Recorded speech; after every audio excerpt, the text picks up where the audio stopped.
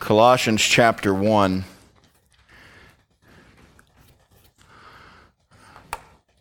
The book of Colossians was written alongside of Ephesians while Paul was in prison. It's one of what's called the prison epistles. And the theme of Colossians, I have this Bible that I'm trying to break in as my new preaching Bible. And I love what it says here in the beginning. It has a little paragraph devoted to the theme of the book. And it says, if Ephesians can be labeled the epistle portraying the church of Christ, then Colossians must surely be the Christ of the church. And I think that's a good succinct way of putting it. Paul spends a lot of time talking about the preeminence and the sufficiency of Jesus Christ alone. And what a wonderfully rich epistle.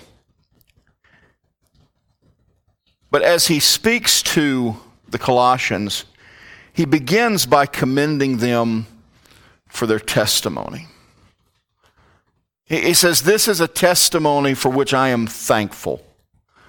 And I think that as we look at the example of the Colossians, we would do well to see what needs to be in our lives that we might possess a thankworthy testimony.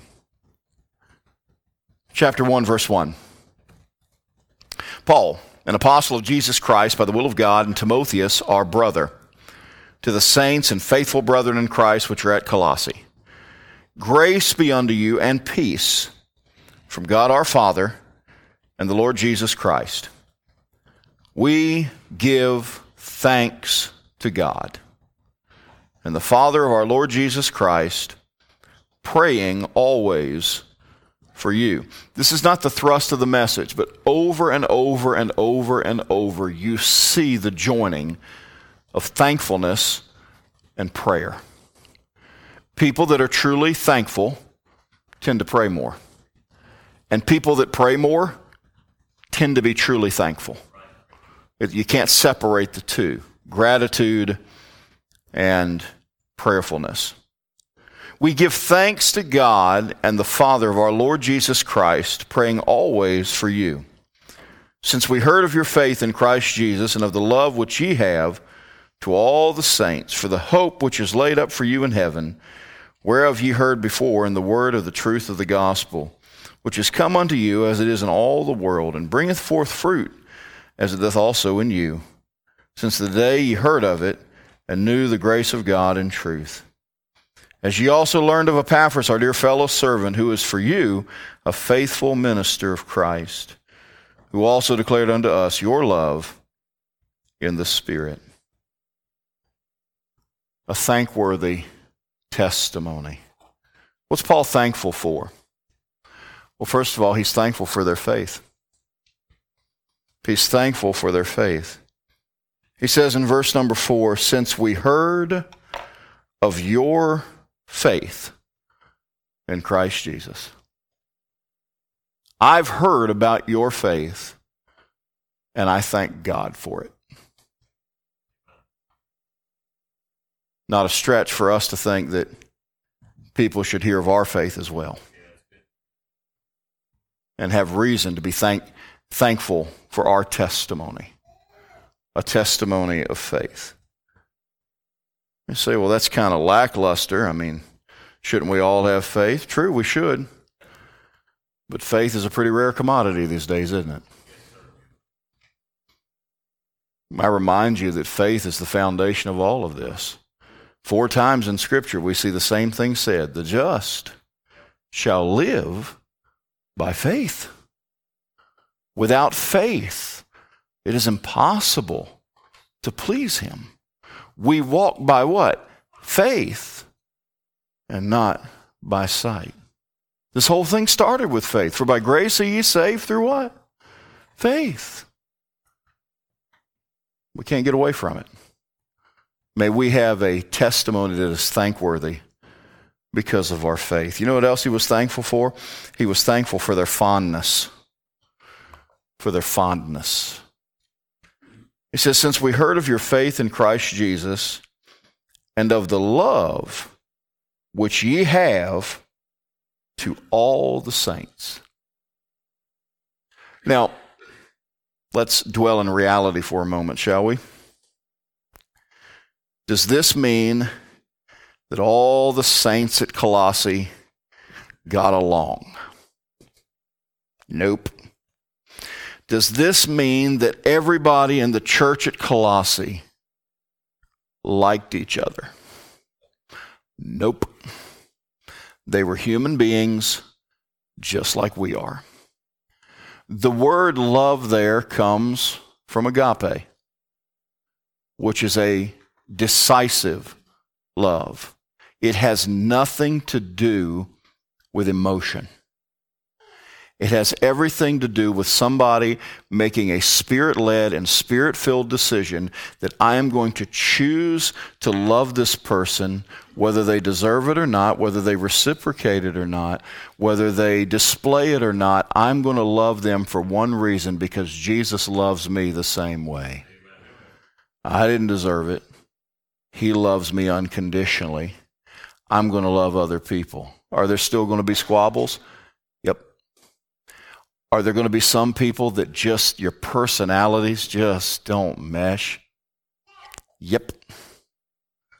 But we're going to choose to love one another no matter what. And it says of these people at Colossae that they didn't just express this fondness to the people that, were in the same kind of clubs they were. No. It says to all the saints. To all the saints.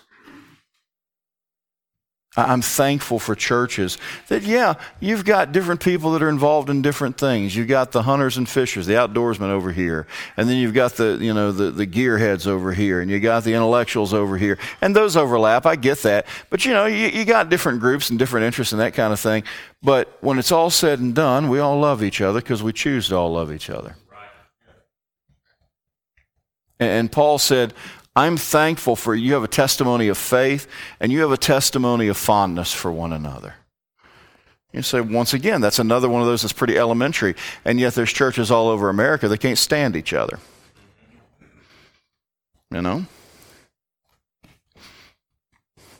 Paul goes on to say, I'm thankful for your testimony of faith. I'm thankful for your testimony of fondness. You know what else?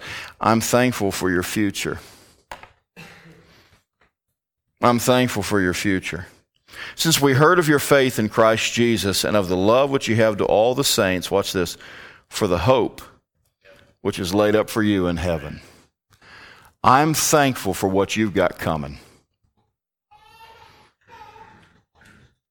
I'm thankful, Colossae, that no matter what your local officials do, no matter what the emperor does, no matter what the Jewish leadership does, no matter what any of your enemies do, I know where this thing ends. And I'm thankful for the future that you have, that blessed hope. Oh, may God help us to learn to look through the problems of today to the glorious future that we have in Jesus Christ. Paul said, I'm thankful for your faith. I'm thankful for your fondness. I'm thankful for your future. You know what else? I'm thankful for your fruit. Since we heard of your faith in Christ Jesus, I'm thankful for that faith. And of the love which you have to all the saints, I'm thankful for that fondness. And for the hope which is laid up for you in heaven, whereof you have heard before in the word of the truth of the gospel, which has come unto you as it is into all the world. I'm thankful for your future. And bringeth forth fruit, as it doth also in you. I am thankful that not only are you saved, you're living it. That there is fruit being produced in your life, that you are making a difference. When James talks about faith without works being dead, he's not saying that works are what save you. He's saying if your faith doesn't possess works, it's dead to others. It's not helping out any, it's not producing fruit. He says, I'm thankful for your fruit. And then finally, I'm thankful you have a testimony of faith and fondness and a bright future and fruit. And I am thankful for your spirit of fellowship. He says, and bringeth forth fruit as it doth also in you since the day ye heard of it and knew the grace of God in truth. Verse 7, as ye also learned of Epaphras, our dear fellow servant, who is for you a faithful minister of Christ, who also declared unto us your love in the Spirit. It strikes me that Epaphras almost certainly was their pastor. And when Paul reaches out to Epaphras and wants to know how the Colossians are doing, Epaphras is able to report, there's a great love in our church. There's great fellowship. And they're treating me well as well. There's nothing quite like the family of God. There's nothing quite like, honestly, y'all, and I love my blood family. I do. But you're probably just where I'm at too. There's people that you're related to by blood that you're nowhere near as close to as you are people in the family of God. And here we are, part of the family of God. Bill Gaither got it right, didn't he? I'm so glad I'm a part of the family of God. Join heirs with Jesus as we travel this sod. Can I tell you, as I read these,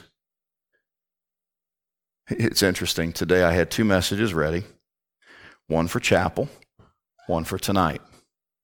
My message for chapel was one that was designed to span from K3 all the way up to 12th grade. And so there was some very juvenile parts in it, and there was some, cookies were fairly on the low shelf. And so I grabbed my Bible, and I marked my place in the Scripture for the message that was meant to be preached tonight. I preached the wrong message in chapel. Or at least what I thought was. I think God probably sovereignly got involved in that. But what it left me with was a very kid-oriented kind of message, not suitable for tonight for the most part. So this afternoon I said, all right, Lord, I need another message. And y'all, I'm not trying to be spooky, and this is not usually how it works, and I'm not saying that this is how we should do it. My Bible was already open to Colossians chapter 1. So I started reading. And you know what I saw? I saw my church.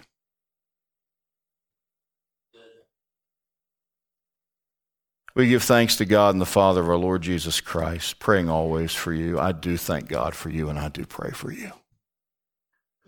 Since we heard of your faith in Christ Jesus, did you know there's people all over this world that have heard of our faith? There's people in South Sudan that have heard about Fellowship Baptist Church. There's people in Cambodia, Phnom Penh and Kampot and other provinces that have heard of Fellowship Baptist Church. There's people in Germany that have heard of Fellowship Baptist Church. They've heard about our faith. He says, and of the love which you have to all the saints. Again, are we all alike? No.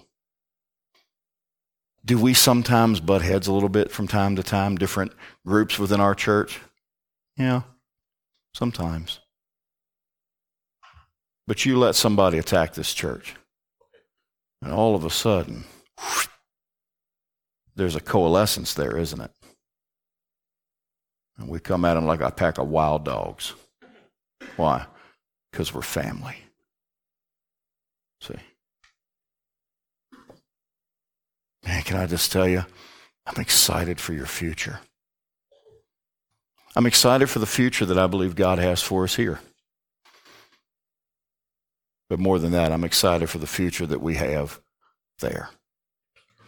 Can I remind you, if it's a good thing heaven's 1,500 miles square, because if you don't like being around me here, you got a long time in eternity to be around me up there, so you got plenty of room to run. We're going to be together forever. No more parting. No more death.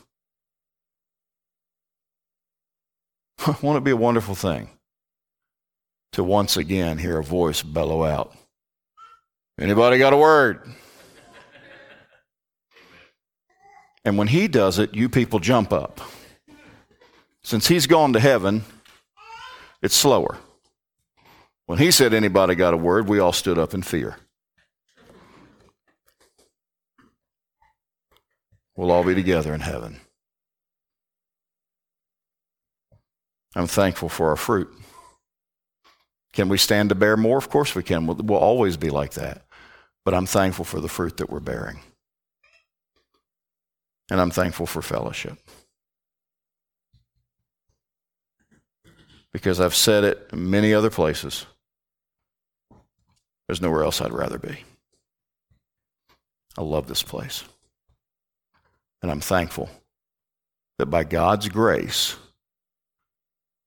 we've been able to have a testimony that's thankworthy. Let's stand together, shall we?